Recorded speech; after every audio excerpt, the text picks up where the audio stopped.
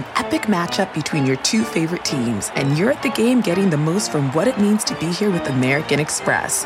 You breeze through the card member entrance, stop by the lounge.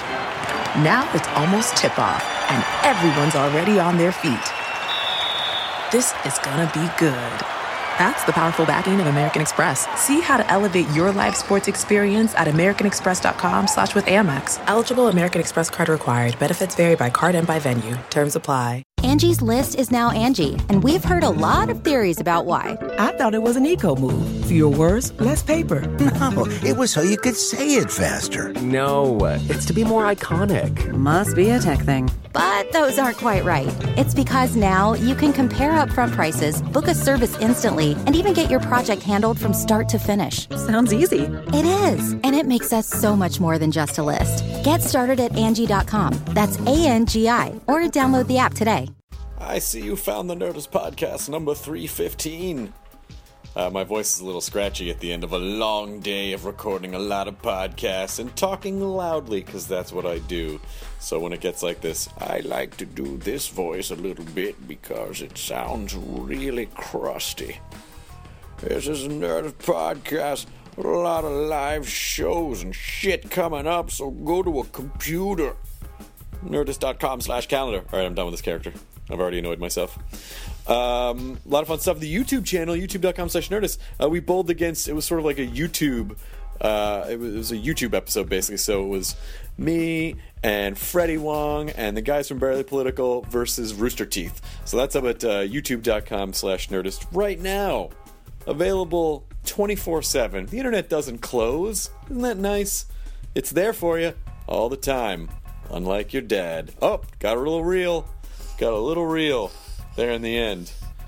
Don't snicker, Chloe. You're supporting horrible behavior. This episode was brought to you by Audible.com. Visit Audible.com/Nerds for your free audiobook download. You can listen to it whenever and wherever. They don't ban audiobooks anywhere unless you're in a theater and you're not wearing headphones, but you can get it anywhere. Audible has over 100,000 titles to choose from. Every genre, Audible's got you covered. If you've heard an audiobook before, chances are it came from Audible. For instance, let's say you like Neil Gaiman. You want to hear American Gods. There's like 3 different versions of American Gods on Audible.com. So right now, go to Audible.com/Nerdist, grab a free audiobook download, and jam it in your ears after you... But jam it in on the heels of this podcast that's been jammed in your ears. There you go. Thank you so much to Audible for supporting this episode of Nerdist Podcast, which is Dave Grohl. Dave Grohl, a guy that I kind of met him like for a half a second one time, but I always really liked him because he just, like you can tell he has a sense of humor. He doesn't really take himself too seriously, and so I always gravitate to those types of guys, and he did not disappoint. Dave has been doing the podcast rounds. I think he's probably also on Marin too. I'm sure that's a good listen. He is promoting this movie called Sound City that he directed. Since Sound City was basically this incredibly famous recording studio, and Nirvana recorded Nevermind there, and Fleetwood Mac recorded there, and Tom Petty, and all these amazing people. There was a very special audio board there, like a mixing board that no one else really had, and it created a very specific sound. And so just the story is this really beautifully lovely narrative of all the ups and downs that the studio had, and all the bands, and if you're a music fan, this movie will make you shit your pants in a good way. And then if you're not a music fan, I think you'll enjoy it. Just the story of it's fantastic, and Dave did a great job directing, and we had a good time. I think one of my favorite parts of this was watching. First of all, we finished. Dave's going to go into rehearsal because they're doing a little tour around the album. They recorded a bunch of songs for Sound City. And then Pat Smear runs in really fast just to grab a coffee. He's like, oh, hey, guys. And then Jonah just, froze in his tracks. And it's kind of fun to see Jonah flustered. I don't get to see it that often, but it's really, it was entertaining for me. I don't know if Matt saw. I think he was over in the corner looking at Grohl's guitars, complaining that there weren't any left-handed ones. But anyway, here you go, the Nerds Podcast number 315 with Dave Grohl. Sound City, by the way, is available February 1st. If you go to soundcitymovie.com, it'll give you all the details that you need. You can download it and see it in certain places. Official Sundance selection. Nice job. Okay, here's the podcast. Now entering Nerdist.com.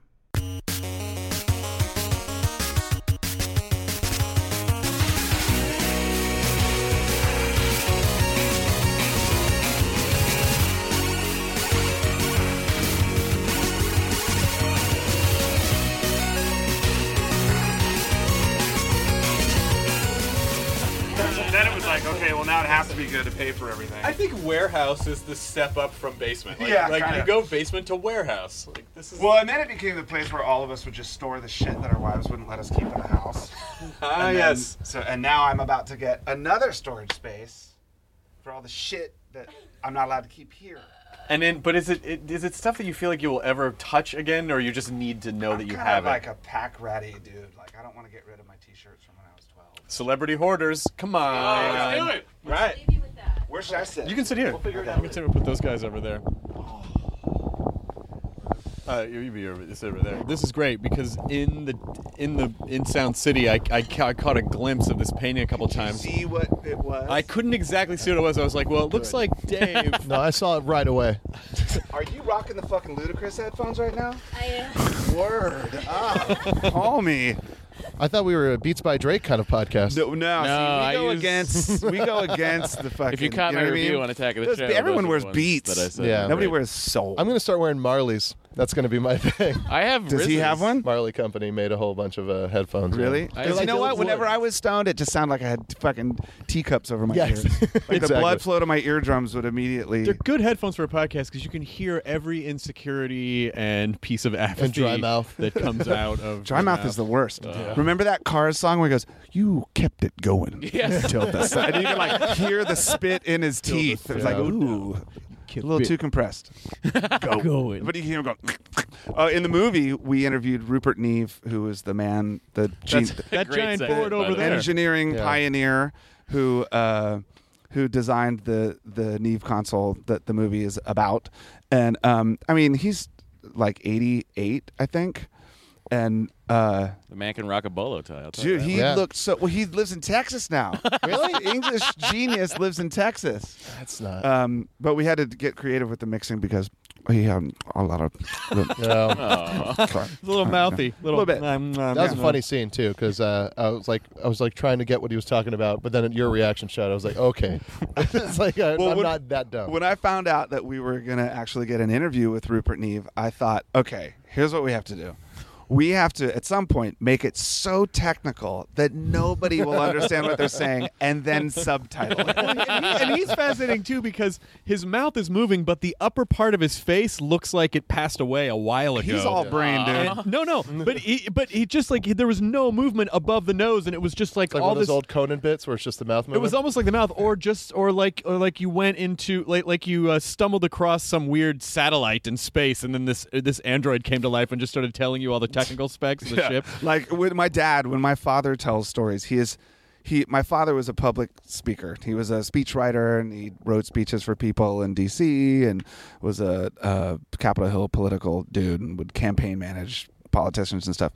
So he's brilliant. He's a brilliant writer. He's a really great writer. He's a brilliant dude. But he talks so fucking slowly that when he tells a story, it's like anesthesia, you know. You just kind of like, oh, where am I? Sleep. Can you tell me a story? Yeah. And was he cool with the fact that his son got into the goddamn rock music? No, actually. That's why I did it. What are you talking about? No, my dad was is a classically trained flautist. So when he was young, he was sort of like a child prodigy, brilliant musician, his perfect pitch, and studied to be in an orchestra his entire life. And I think he wanted to be a professional musician, but the type of music he played, it made it really difficult, and you had to be like the best in the world to be, to put food on the table from playing the flute. So there's only so many productions of Peter and the Wolf. There's only so many. So when Nirvana broke big, was he like, son? He was like, Jethro Tull had a I think you could use. Have you heard Aqualung? Do you know Ian Anderson personally? But so he, when I was a kid, he I didn't take lessons to play music, so he was he's more of the school of you have to like. He stopped playing the flute because he couldn't practice 6 hours a day. Oh, wow. Gotcha. And so I'm like the opposite of that. I'm like, give me a drum set, you know. So, but then once things really started happening, I think he was really proud that, you know, that I could accomplish something other than drywalling. What you have to do is take 2 flutes and play drums with flutes and then just never break eye contact with him. Oh, no. What do you think of these drums now? We all got a chance to see the documentary early, and it's you texted me first, and you're like, it's fucking great. And he actually texted me first. I actually... Awkward. Shit. No, they're better friends. Oh, good. It's okay. Well, you're always busy. I'm emotionally unavailable. But Anywho, no, we're gonna work this out right now. Good. But I watched it last night, and it is fucking phenomenal. Like you could have just done the documentary on Fleetwood Mac. Oh, I know. And that was but great. To have the Or Tom Petty. or Tom Petty or Rick Springfield Or Rick Springfield's dog. Yeah. or you or McCartney. Like it really was. It was really well done, and you directed the shit out of it. Like it was so. Yeah, it but just looked good. Okay, so I got really lucky because I have no fucking idea what I'm doing at all, right? But the people that I had come along with me for the project, it started with my one friend Jim Rhoda, who I've known for 10 years or more. He's a musician. He plays in a band called Fireball Ministry, but he also is an editor, and he works in film. He's worked on films like Narnia and things like that, and he's in that world. I am so not in that world. This is like right here at our studio. This is my entire world. My house is 5 miles away. I drive my van here. We play with friends, and that's basically it. So when I heard that Sound City was closing, I mean, basically, Nirvana went there 20 years ago in 1991 to record the album Nevermind. We got a record deal, and they said, why don't you come down here to record, I think so that they could keep their eye on us and not just send us a bunch of money and get the White Album in return or whatever. So we kind of thought, so we came down here, and we're like, wow, we're going to this fancy Hollywood studio. And we got to Sound City, and it's a fucking shithole. But it had this console, which is a handmade custom recording console built in 1973 that a lot of people consider to be the best one in the world because it had never moved, it had never been really modified, and it's just a great board. So we came down here to record the record, and we only booked 16 days, and nobody really knew what was going to happen. We thought it was a good record, but we didn't think it was going to blow up the way it did. And once it did blow up, Sound City's business kind of blew up again. They were really kind of doing well in the 70s and the early 80s, but then digital technology came around in the early mid 80s and changed the way people make records. So when Nirvana became popular, this business was booming again, and I was always friends with those people. So about a year and a half ago, I heard they were closing, and it was sad because it was like a family-run studio, and the people that recorded there, not everybody made records there. It was kind of like this real insider type of place. And all of us were so bummed that Sound City was closing. We couldn't fucking believe it. Sound City, like this, it's like a cathedral, it's like a museum. It's a really important part of rock and roll history, that place. But nobody ever really knew about it, and it almost seemed like nobody fucking cared. So I bought the board, and I thought, well, I have to tell the story of this awesome studio, because it's not like some place where you walk in and there's a receptionist and you sit in the waiting room and then, you go into this pristine control room and record on brand new shit. It's like, it was a fucking dump. It was like going to, it was like Mount Vernon or Monticello, right. or to me at least.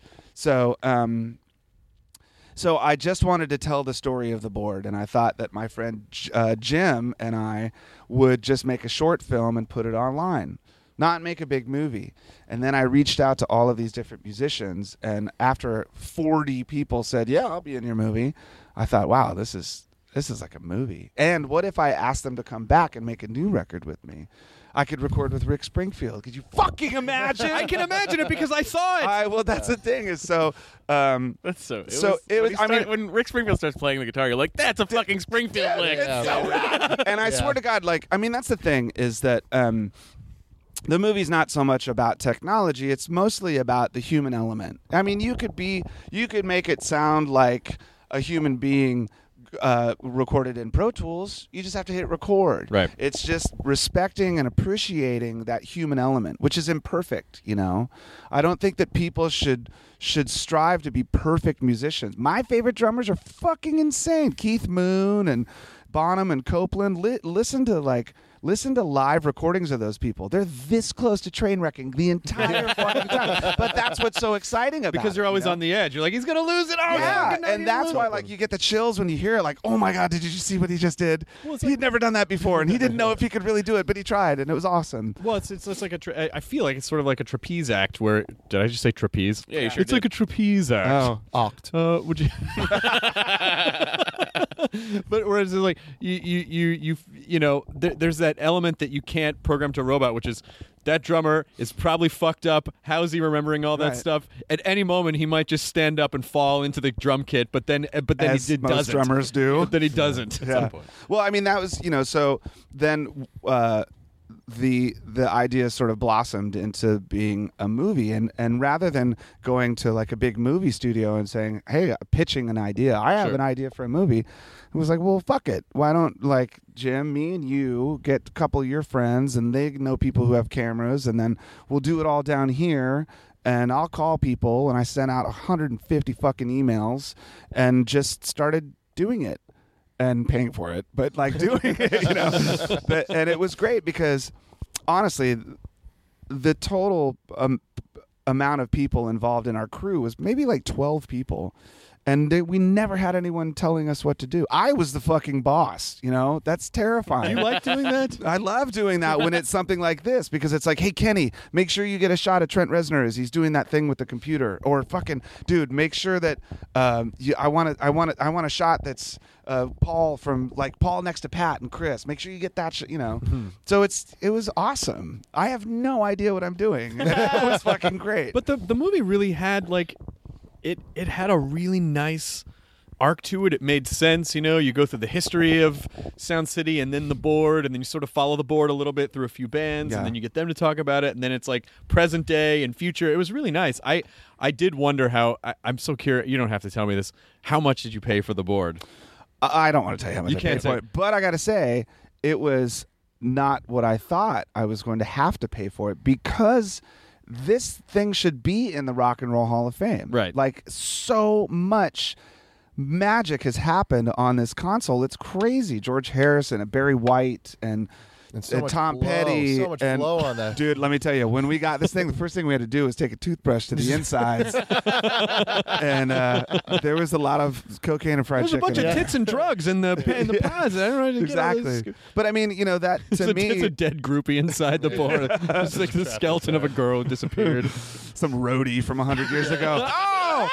I look like He comes out and he's fine. Yeah. Hey guys. Hey, man. But it was, Take you know, it it was easy to do because we were sitting around with musicians and talking about music. And when you talk to musicians about the craft or about the inspiration or the passion and just jamming, it's easy to talk about. I mean, it's what we do all day long anyway. Favorite you know? exchange in that entire movie is when you say, I wish it was always this easy. And Paul McCartney just goes, it is. Like, of course it is, Paul McCartney. Like, I'm an idiot. Like, why are you trying? No, I mean, it is. One guy that can come into your studio and be like, all right, whatever you say. Of course. One of my favorite lines was when Butch Vig, like, he was like, yeah, Butch, tell Paul McCartney what Paul to do. McCartney says, he goes, all right, we'll just try it and tell us what you think. They go, yeah, Butch, just tell Paul McCartney what to do.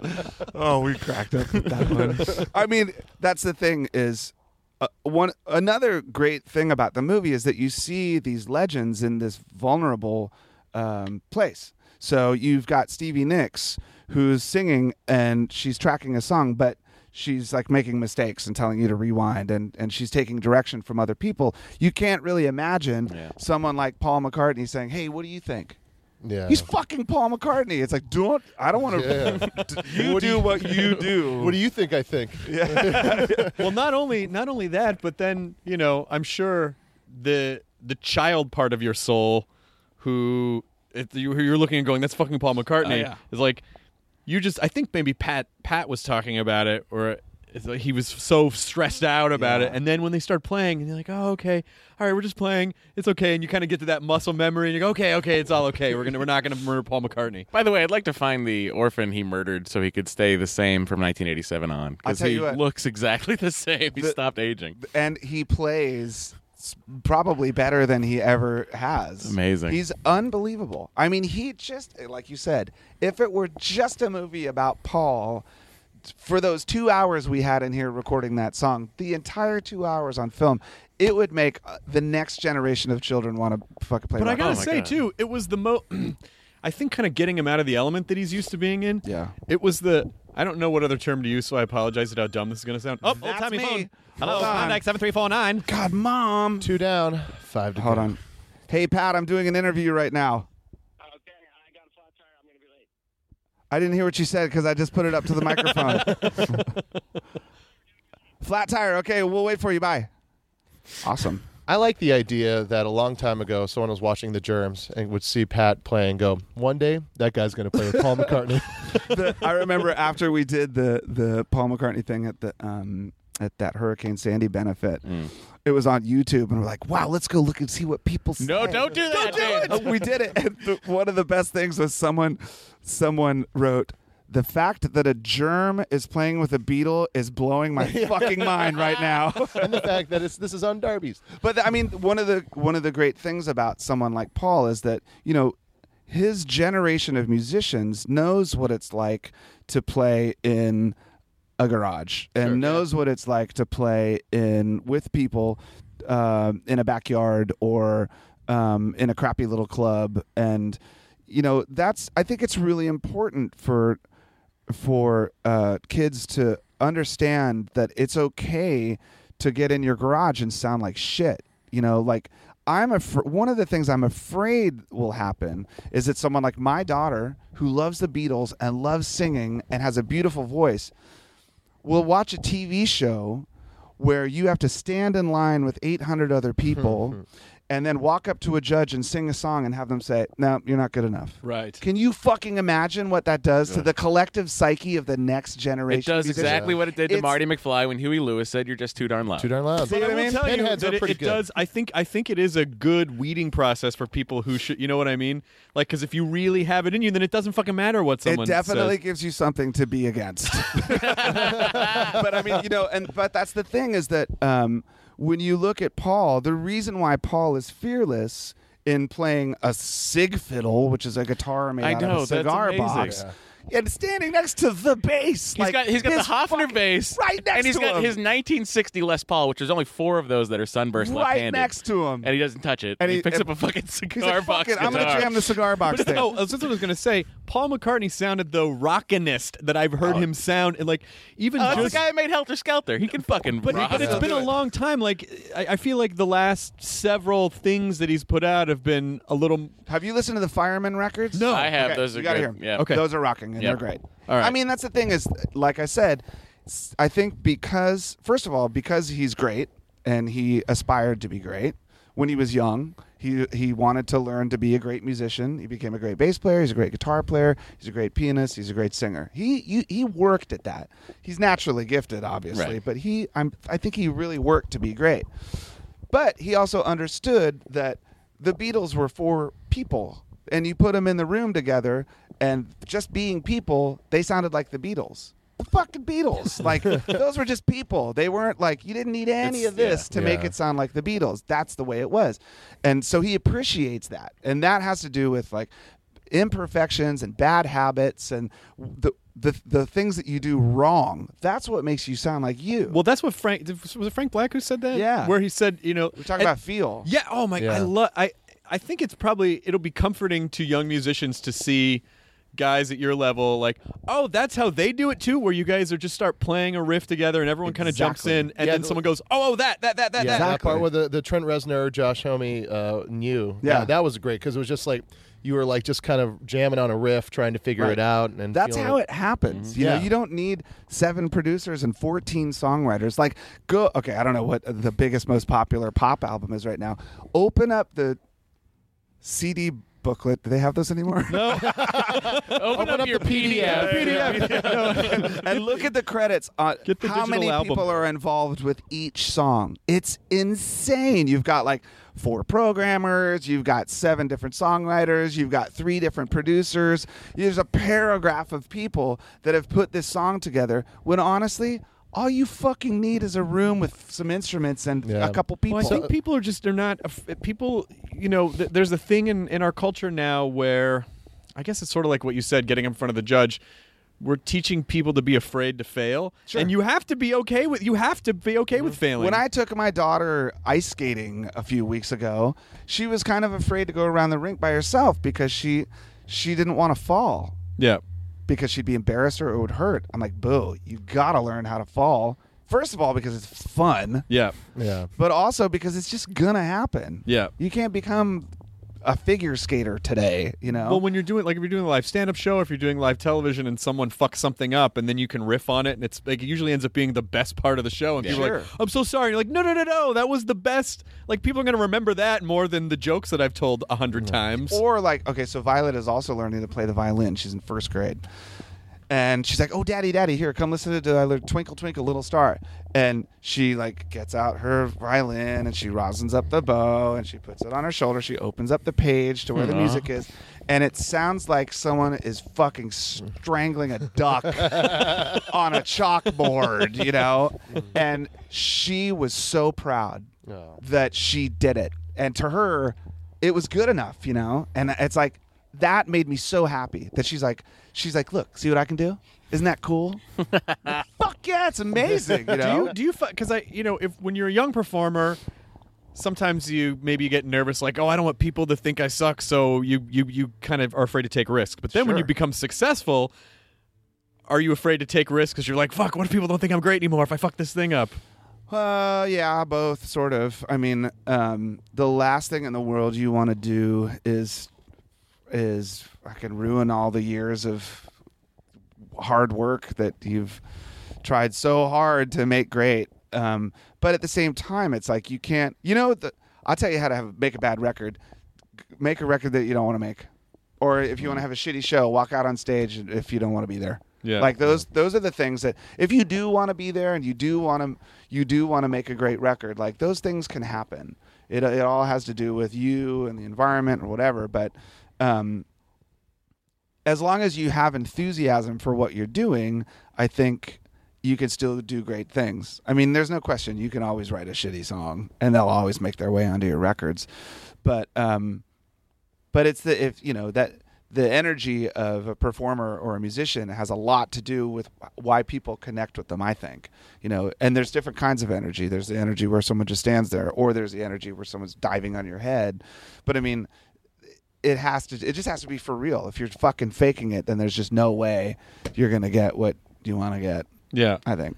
I heard you once. I have some bootleg recording from the Napster days of you on the Stern Show. When I think it's the first time he gets you to play an acoustic version of Everlong. Oh yeah, and it's a fucking great segment.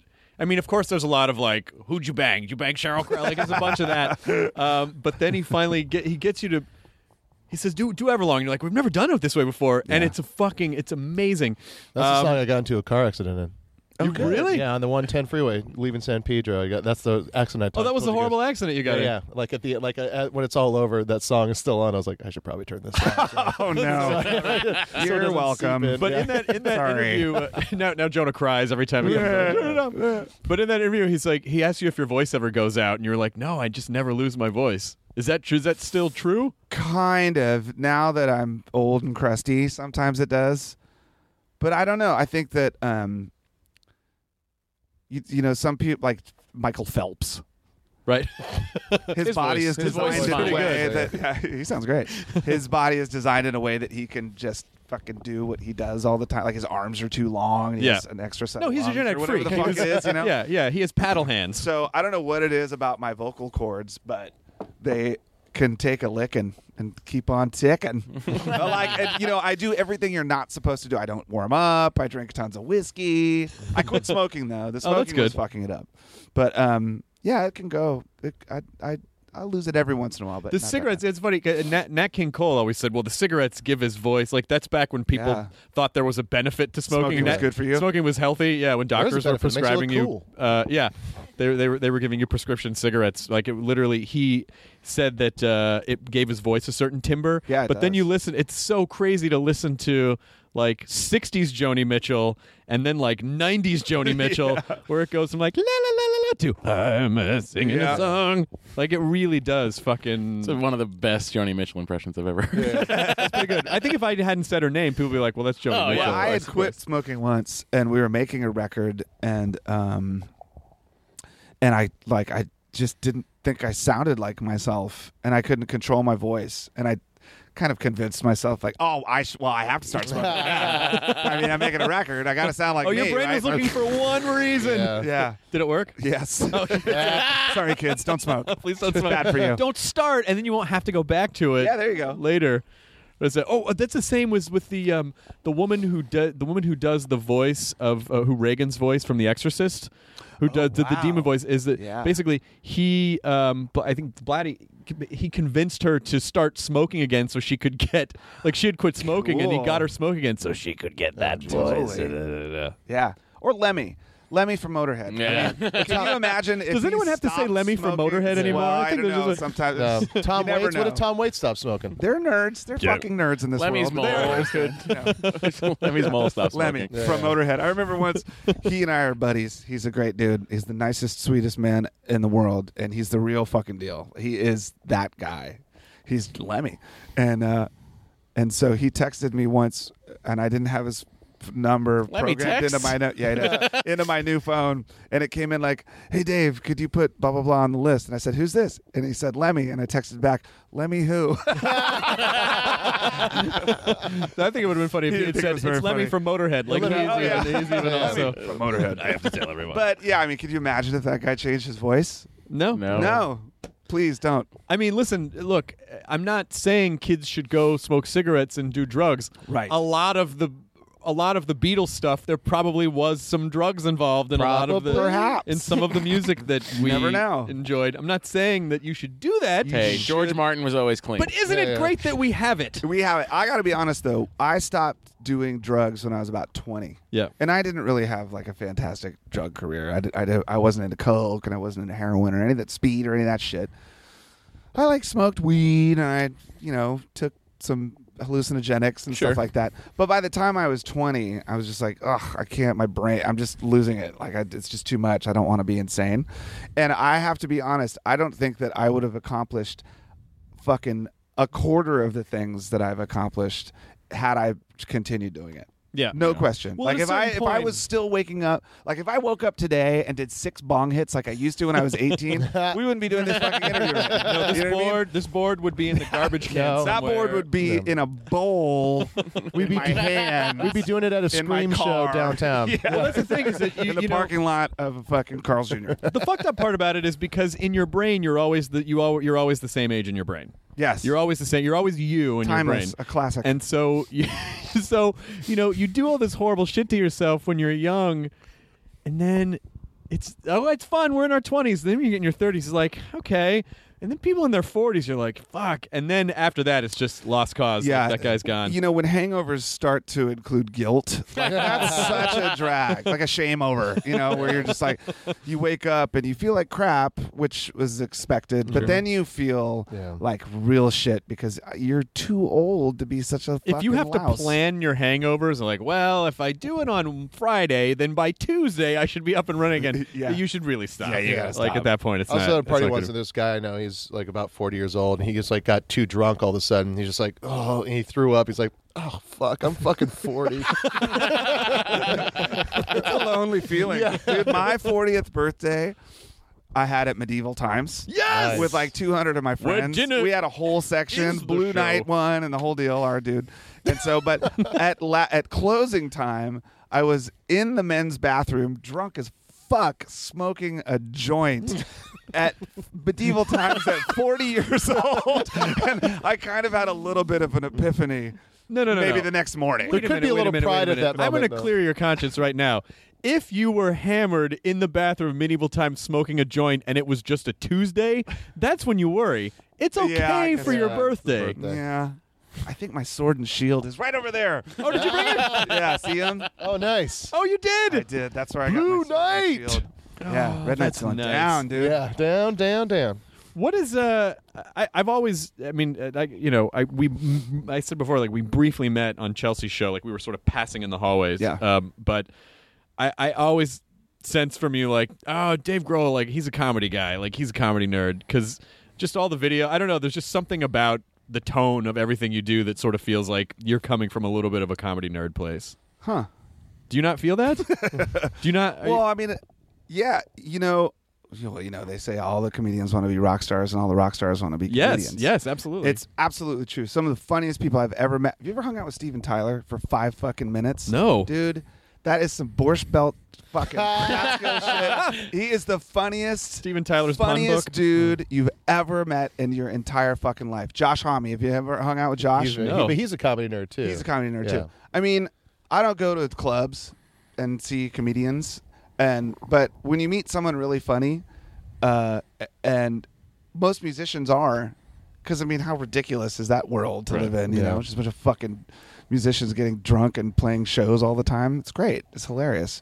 So I think we sort of decided early on not to take this whole thing too seriously, you know? Like making videos where we dress up like chicks, or we dress up like chicks, like in every video. Or right now. But the reason why I always loved doing that is because I was a huge fan of Kids in the Hall. Yes. And so here you have a cast of 5 or 6 dudes. There's no women, so if there was a sketch where there was a woman involved, one of them would dress up like women, but play it so straight that it was immediately fucking hilariously funny, you know? Yeah. It's so Canadian, too. It's just fucking instantly funny because they're from Canada. But, I mean, yeah, I think that when it comes to everything else involved, I think it's hilarious what we do. When it comes to writing music and making albums and making songs, like, you know, that comes from another place. That's a whole other place where I'm writing things that are really important to me and that, you know, are sometimes really serious or meaningful. But when it comes to like playing a rock show, I would much rather be David Lee Roth than Tom York. You know what I mean? Because to me, it's like the audience agrees. Because that's a fucking party to me. You know what I mean? Yeah. Well, look, first of all, I feel like Tom York should cover everything from Crazy from the Heat. Or Jump. I would love to hear Radiohead cover Jump. Yeah. And then watch Tom York go. But it would be about suicide. I might as well.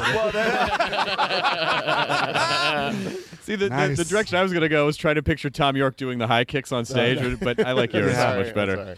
But, yeah, I mean, we all, especially in the Foo Fighters, we all come from a place where, like, we love early Van Halen just as much as we love Joy Division, sure. You know, and so it's, you know, music is like that. It's I don't believe in guilty pleasure. First of all, if you like fucking Britney Spears' "Toxic" song, then crank that shit. Well, you know what I mean? And that's a good fucking song. Yeah, it's a good. That's why I loved the.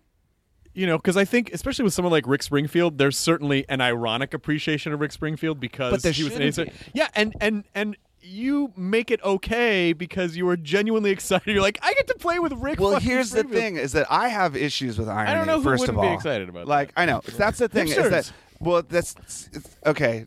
Don't get me started. Go ahead. Here's the thing: is that I think that that irony and guilt are really dangerous to music because what it does is it creates like boundaries or restrictions, and it makes it so that you're questioning the whether something's like real or legitimate all the time, rather than just being for fucking real. Why not be for fucking real? Yeah, you know. So my generation of musicians obviously just dove headfirst into irony and guilt and like, well, you can't do that because that's not fucking, I'm punk rock and you're not, and that's not fucking cool.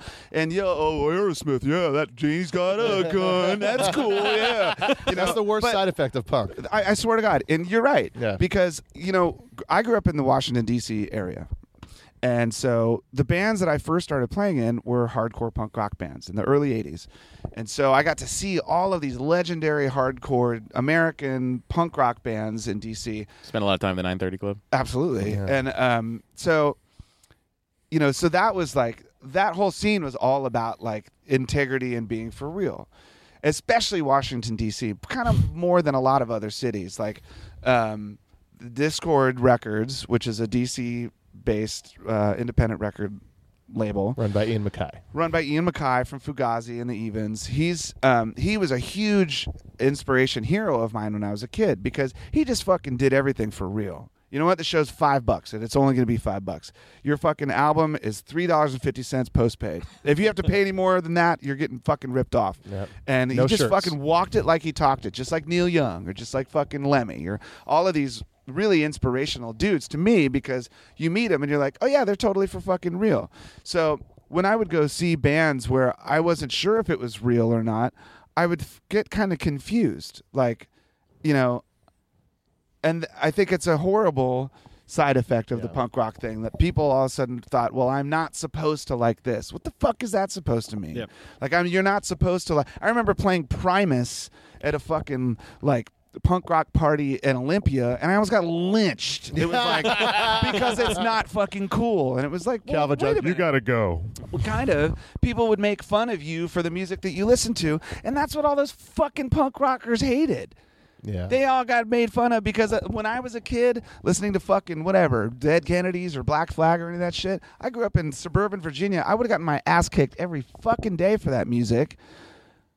And then all of a sudden, like, you've got the same thing coming from the other side. Well, you're not allowed to listen to this either. It's the same fucking deal. It drove me crazy. So I'm really, I feel terrible for anyone that's affected by that kind of irony or guilt, because it should not be that way.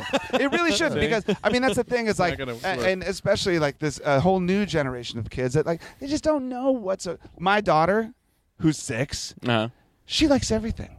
Yeah, because she doesn't know. That's what 6-year-olds do. Exactly, because they're not fucking jaded yet. Exactly. Yeah. What's wrong with that? It's fucking great. She'll sit there and listen to the entire Beatles vinyl box set by herself, and then she'll go fucking listen to an iCarly record. Because they're fearless. The 6-year-olds are fearless. When you get older, you learn. Plus, they enjoy melody. They fucking enjoy, like real good shit. Yeah, but you shouldn't feel guilty for something you like. No, exactly. I did a press event over the weekend, and so someone drove me to the event. Thanks, Mom. Thanks, Mom. But I was in the back of the car, and this is before I saw the documentary.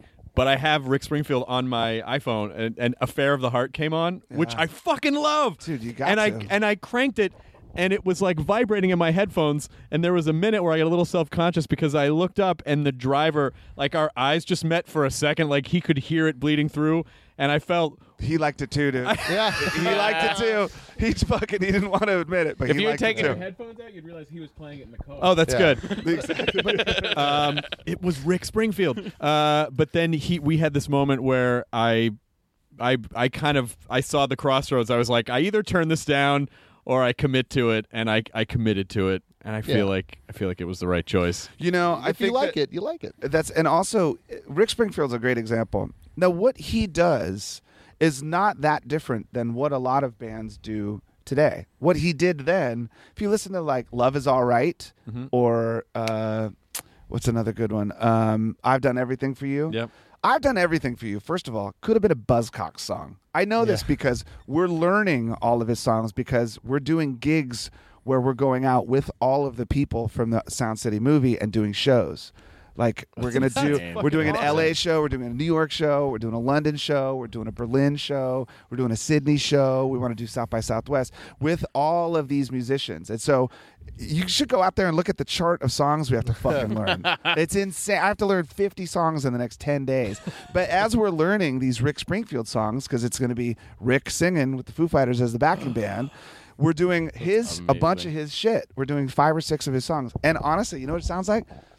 The fucking Foo Fighters with Rick Springfield. That's exactly what I was saying when you were playing that song in the documentary. I just said that sounds like Rick Springfield with the Foo Fighters. It's true. Like, so, but when you look at what he does, you know, that sort of guitar-based rock, pop sensibility structure, it's kind of, it shouldn't be placed in just the 80s, because it's not. It's almost 70s. It's almost 60s. And still to this day, like, there's so many bands that do the same thing. The world could use another fucking Rick Springfield right now. I hope that I hope it gives them a nice resurgence. I'm probably just reading into this or projecting fears that I have, but when I see him in interviews, it just feels like behind his eyes he's going, fuck, I just want it back. Like, like he just fucking wants it. He's got it. But dude. why wouldn't he? Why wouldn't he want it all back? I mean, I remember ages ago someone saying, like, how long do you think you'll be doing this? When the Foo Fighters first started, it was 1995, and I was 26, I think. I'm 44 now. And I remember then saying, I think I'll probably do it until I'm about 33. Because I don't want to be one of those old guys on stage, I don't want to be, like, running around. But you're the same age in your brain. It's true. Yeah. And you get to 33 and you're 11. like, well, 33, I didn't realize it was this. This is nothing. This is nothing. I'm still 15. Yeah, what's the problem? But, I think that someone like Rick, or someone like Mick Jagger, or someone like Paul, or any of those people, you see that the reason why they do it now, I think, is the same reason why they did it then, which is just for the love of doing it. And, a lot of people play music with no career aspiration, and that's entirely the best way to do it, I think. When, of course, you're a kid and you have a Kiss poster, or you have a fucking, I don't know, what kids have? Do kids have posters anymore? I don't think they just have digitally you have your projected heroes. gifts. You have these people like, wow, Deadmau5, or you have Paul Stanley, or whatever Skrillex. Skrillex. General Public, what do the kids listen to? I stopped listening to music in the 80s. So you have those heroes, but in a way it almost doesn't seem real. Like, it almost seems impossible. At least it did to me when I was young. Like, I never thought I could be a famous musician, because they almost seemed untouchable, or, like, unreal. So, and especially playing, like, hardcore punk rock, there wasn't a lot of career opportunity in that. It was just like, fuck, I gotta play, I had friends, and we were writing these songs, and I would write songs about, like, my dog and my teacher and crap like that, and it was great, it was fun, but never in your wildest dreams did you imagine that you would be, like, famous or whatever. Sure. And coming from that place, I think there's a real love of just playing and just writing and just playing with friends. And so when you look at someone like Paul, he's a perfect example. When he came in that day, it was like, fuck it, let's just play whatever, and let's just go for it. It's not like he wants to be any more famous than he already is. Oh my God! When he fucking jam. Oh, by the way, here's the bass I used on "Love Me Do." Yeah. And when you're on the couch and he jumps into your arms, there was that moment where, like, but don't drop him! Don't drop him! It's Paul McCartney! Oh my, you're gonna break him! Like, you just feel like you're gonna. No, he's fucking. But so, I think that it's important for people to understand that too. Like, you know what? If you're recording shit at home, write an awesome song and then fucking delete it. How about that? I used to do that because I wanted to feel, like, proud of myself. Write a great song and just erase it immediately. Yeah. Get rid of it. Tell it. I don't even care. Stupid song. Undo. Control Z. Apple Z. But do you feel like you have a lot of those moments left in your life where because I feel like, when Paul McCartney comes in and you as Dave Grohl are like, holy shit, you're like, how many how do you keep generating those moments of wonder and excitement? And well, there's you can get that outside of music too, but I mean, musically, no, I think it's just work. I think that I wrote an email the other day to Rob, the bass player of Black Rebel Motorcycle Club, who's also in the movie, and one of my favorite bands. They're fucking awesome, and he's such a good dude, and they're such a good band, and the perfect kind of band, I think, for me at least, that they can come in and we can start from scratch and wind up with a fucking killer song in 4 hours. Like, then those are the best ones, when they just happen. That's how Nirvana was. Like, we would start out just with a noise jam, and it would sort of kind of turn into an arrangement, and then you have, like, Come As You Are. And that was how it would happen in the rehearsal space. And then that was part of when you came into Sound City. How prepared were you guys? We were so prepared, dude. It was, I mean, we honestly, we rehearsed in a barn, and we rehearsed 6 days a week for 4 hours a day because we had nothing else to do. Well, did you know the barn would be cleaner than Sound City? Yeah, exactly. Let's go back to the barn. But what I was going to say was that I was talking to Rob about this, and he said like how honored he was and how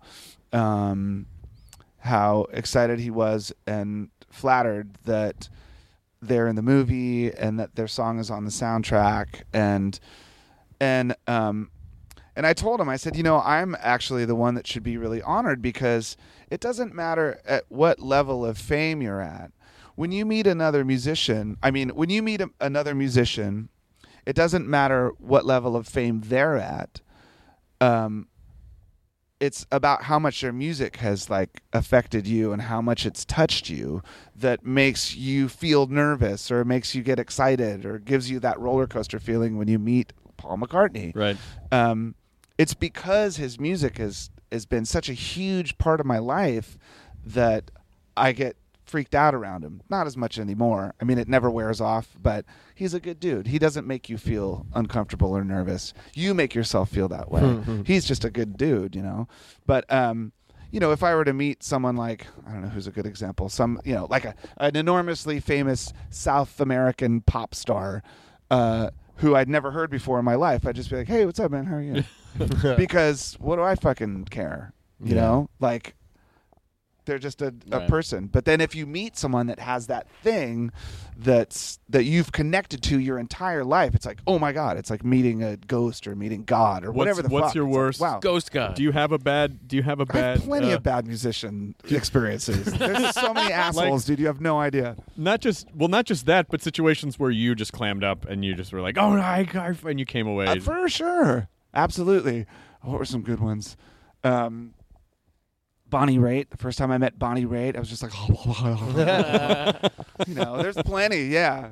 I mean, I'm just as much of a fucking dork as I was when I was 15, and I feel that way when you meet someone really, special. And that should never go away. I don't think it ever really does. If it does, then you're in deep shit, dude. Yeah, I feel like I hope that it never goes away. There's some comics now, like some of the older comics. A few of them just sort of look a little dead behind the eyes. I'm like, I just don't want that. I still want to love comedy, and I still want to love meeting people and nerding out over things. Like, I don't want that to go away ever. Tell me if I'm wrong. I have this theory that sometimes when comedians just sort of die inside, and they're not funny anymore, is it that most comedians come from sort of a dark place, and then they eventually bring like antidepressants into their life, and they lose all the funny? I see what you know what?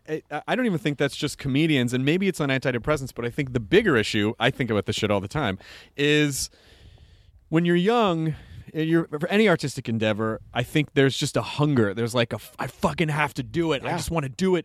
Like no matter what anyone says, there's of course I think a level of I want to be noticed, I want attention, I want to do well, I want to be recognized for my work, I want to bring this into the world, I want to, I want to make people laugh, I want to make people jump around, whatever.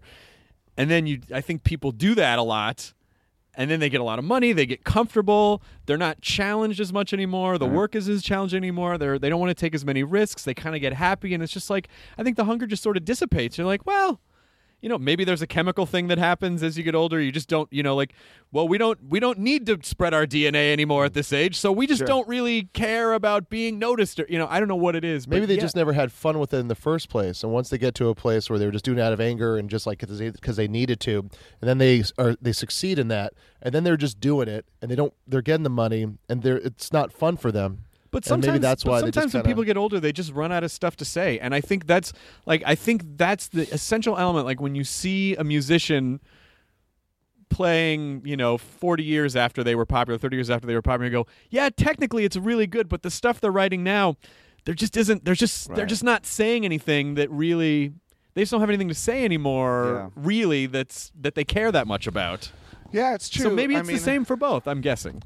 Well, I think that you have to sort of let your career or your music follow your life, not to try to stay in that place where you were 20 years ago, but sort of make sure that in a real honest way that it mirrors your life now and that it follows you. Like if I look back at all of our records, the Foo Fighters records, it's like watching a kid grow up. You know, the first record is like a babbling fucking baby that shits the bed every day. I enjoyed that baby. Thank you. And you know, and then there's the album that sounds like Puberty, and then there's the album that sounds like Independence, and then the one that sounds like a conflicted adult. Maybe there's a point where sometimes you just get where people just get too sophisticated. You know, like when you become so good, and when you're young, you're just playing and you just want stuff to sound cool. But then you get older, you're like, oh, I could tweak this a little bit, and this needs to be this, and this needs to be like maybe it's just overly engineered as you get older. I don't know. You know, if you listen to the new Neil Young record, which is insane, because some of the songs are 24 minutes long or whatever. But when you listen to it, it's awesome. When you listen to it, it's so simple. It's the opposite of that. It's going back to a place where he's kind of like trying to simplify or go rather than like his refined songs, you know, which were still pretty rough around the edges because that's the way he always was. But he's going back to before that to like these long jams that you appreciate for their simple quality, and it's awesome. And I think that like when bands get back together to make records after they've been away for a really long time, there's the danger of trying to recapture what they've done before, or there's the danger of them doing something that might not be recognizable as that band. And it's tricky, you know, you have to navigate through all that shit. But ultimately, what you do is you just make music that you really feel for, something that feels real. You know, if we were to come out and one of the reasons why the Foo Fighters is still around is because we didn't really follow any of those little trends that have happened in the last 20 years. You know, we didn't go nu metal when it was huge, and we didn't like do the New York skinny tie thing when it was huge. And at those times, we weren't huge because that shit was. But we lived comfortably in our little world, just doing what we did. And I think that's why we've survived. Had we done any of that shit, it would have seemed contrived and it wouldn't really have been like us. And I think it's the same way. As you grow, as you get older, you just keep doing what you feel natural doing. I worked at K-Rock from 95 to 97, I think, or 98. And I remember the first time I ever heard of the Foo Fighters, there was a poster for a show, and it said, like, Mike Watt and Foo Fighters.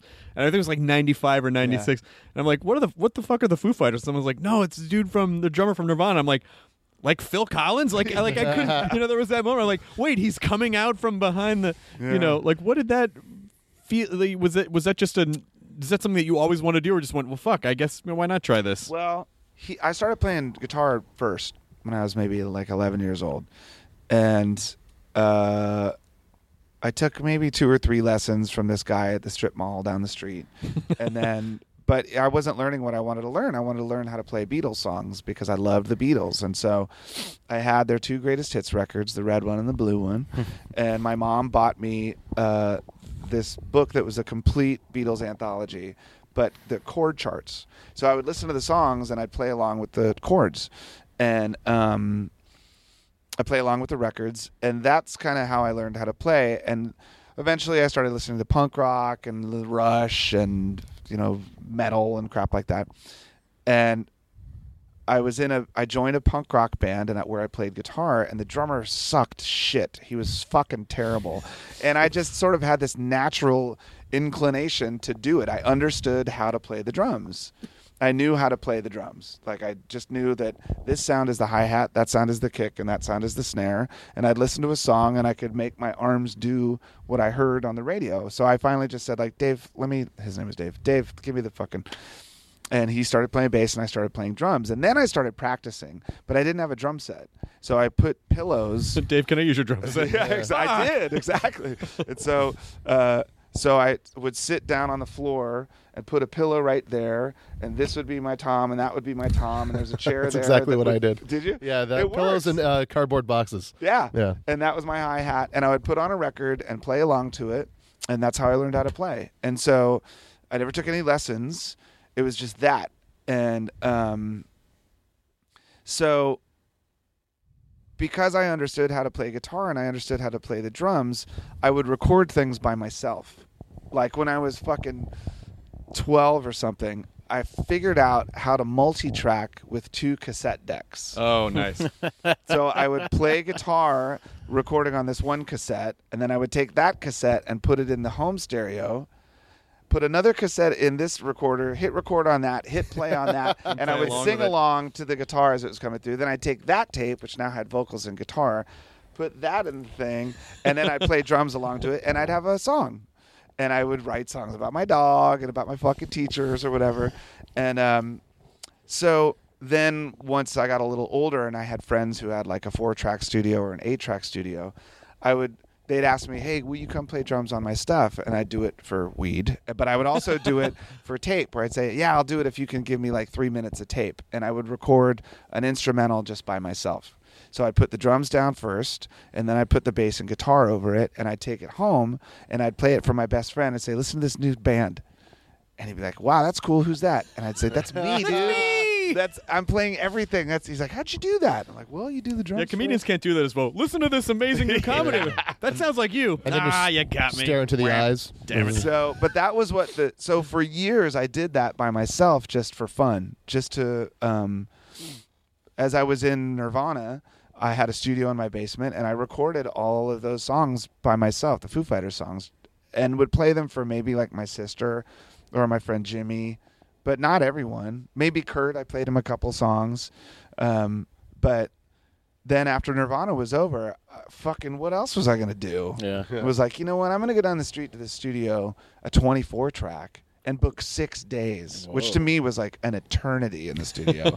So I booked the 6 days, and I recorded that stuff by myself, and I made copies for all of my friends, and this record company dude got it and was like, hey, I want to put it out.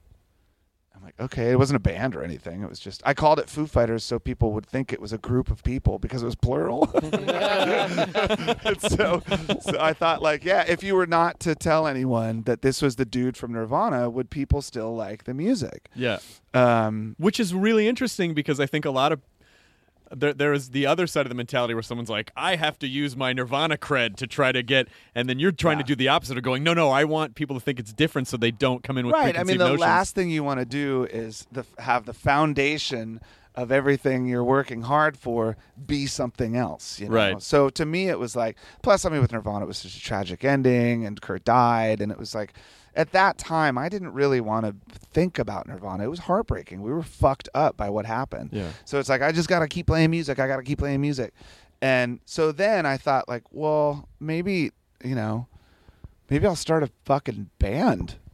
That'd be weird. And there's a band, Sunny Day Real Estate from Seattle. Great band. They were a great band that were about to break up.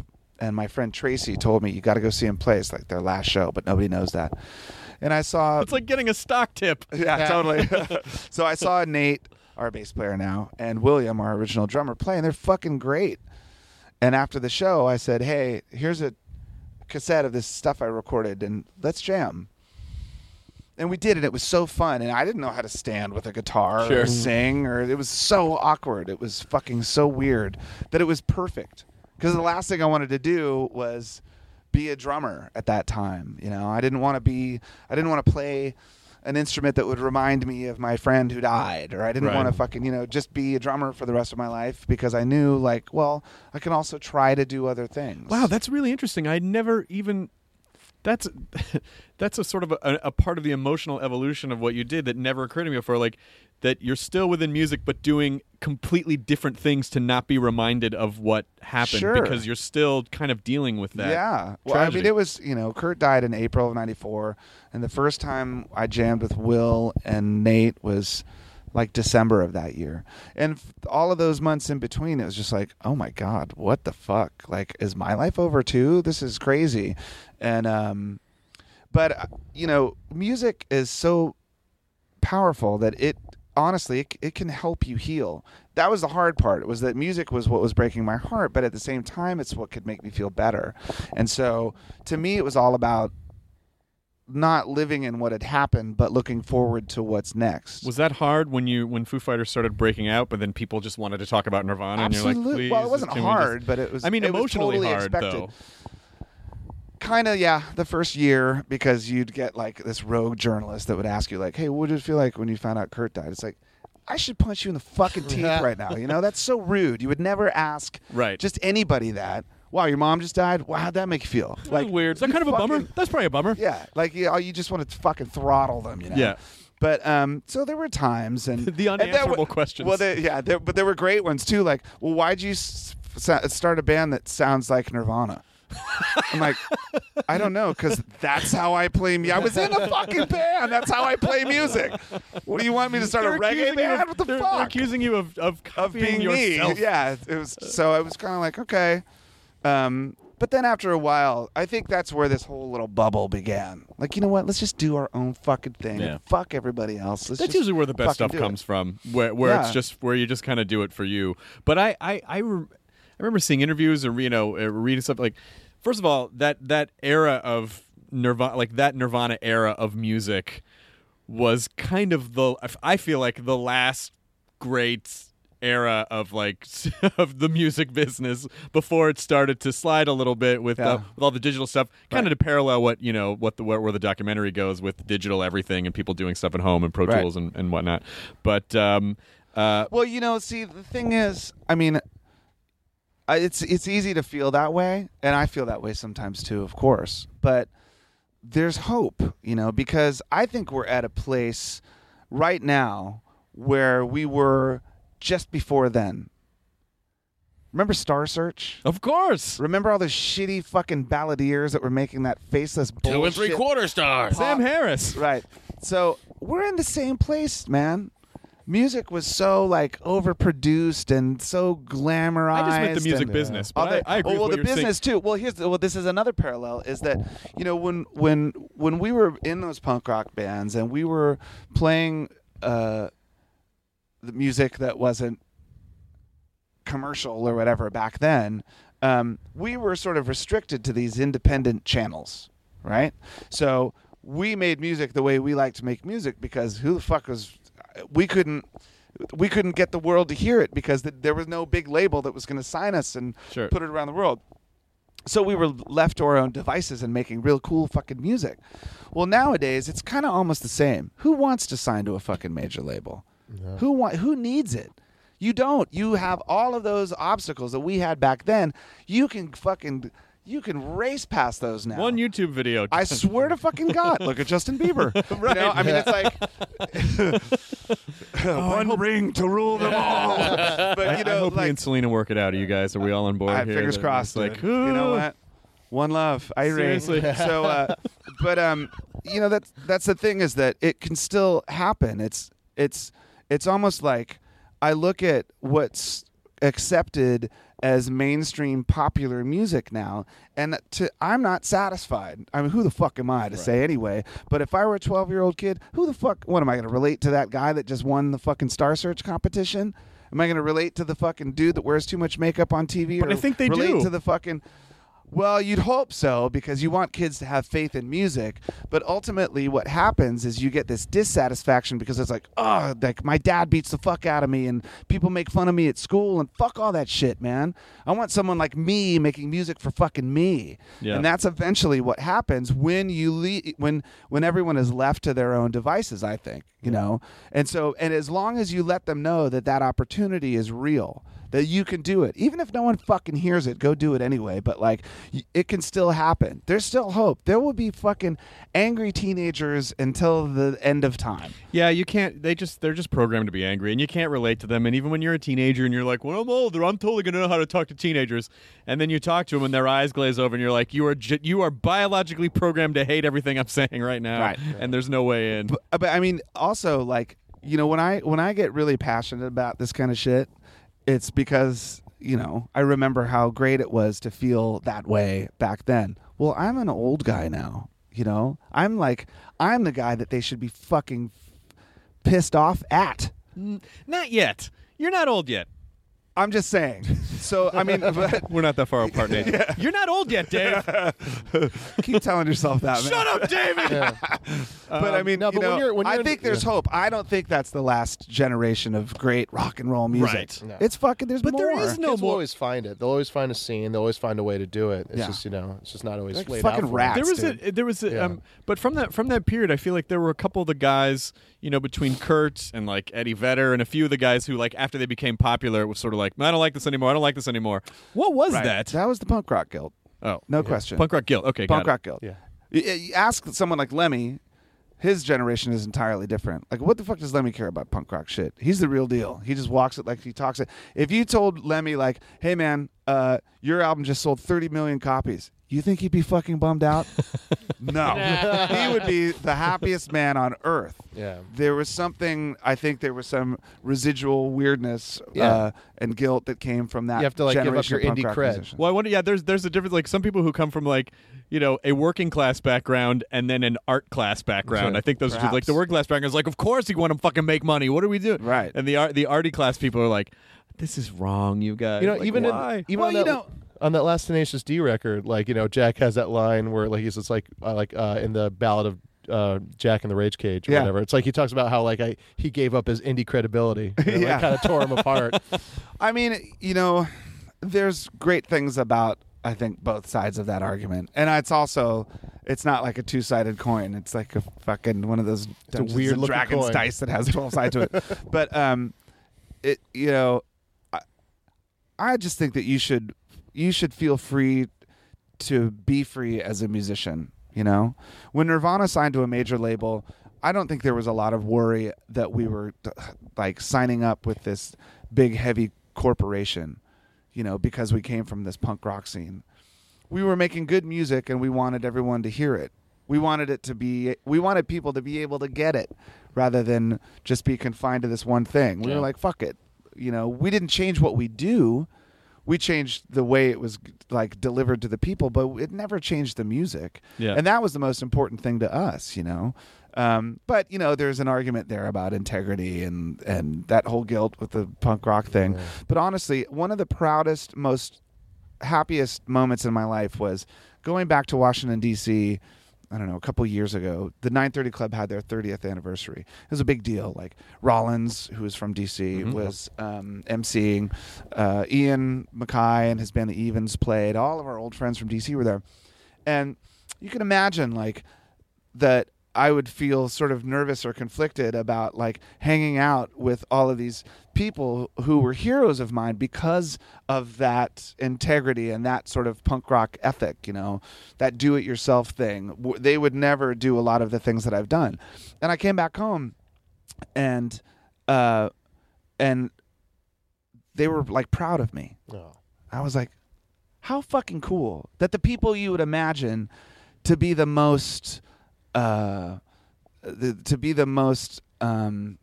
elitist or judging of that sort of thing are the ones that are doing it for real, and they're like, hey man, good on you. And because you did a wrote great that whole job. story in your head about them. Absolutely, yeah. And so I mean that to me was like, oh god, I felt so validated. I'm like, oh phew. I mean, they might still think I'm a douche, but at least they're proud of me. As long as you can still take the credit for it. You can still take the good But points that's for the it. thing. I mean, honestly, like, it's too easy to be cynical. That's the easy way out. It's just too easy in all like areas of. I know your this life. is an impossible question to answer, and I apologize if it's out of bounds. But do you think Kurt would have gotten over that stuff? If That's impossible to answer. Yeah. Who knows? I mean. Again, like I think as you get older, you get more. You're like, it's not dude, that it's big. so It's so fucking great to be pissed when you're young. Yeah. It's the fucking best, man. You just want to fuck shit up. Fuck you. I remember taking acid and like yelling at old people, like "fuck you." What did I do? Whatever. Yeah. And I mean, as you get older, I think you just sort of start to realize, Michael Bolton's not that bad, or whatever. What did he ever do to you me? sort of loosen the reins a little bit.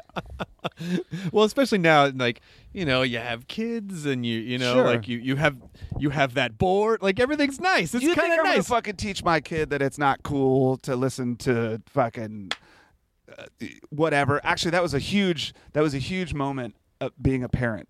was there was one day. First of all, my mother, who is a brilliant woman, never told me to not listen to any kind of music.